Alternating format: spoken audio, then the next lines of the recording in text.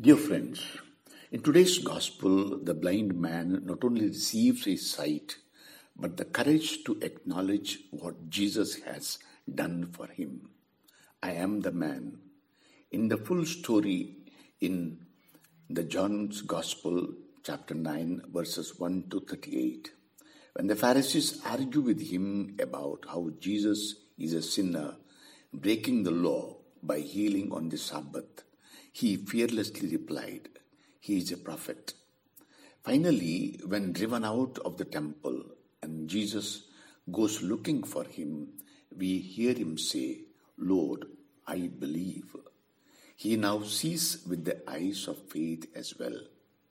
Let us spend some time thanking the Lord for what he has done for us, thanking God and others who open our eyes.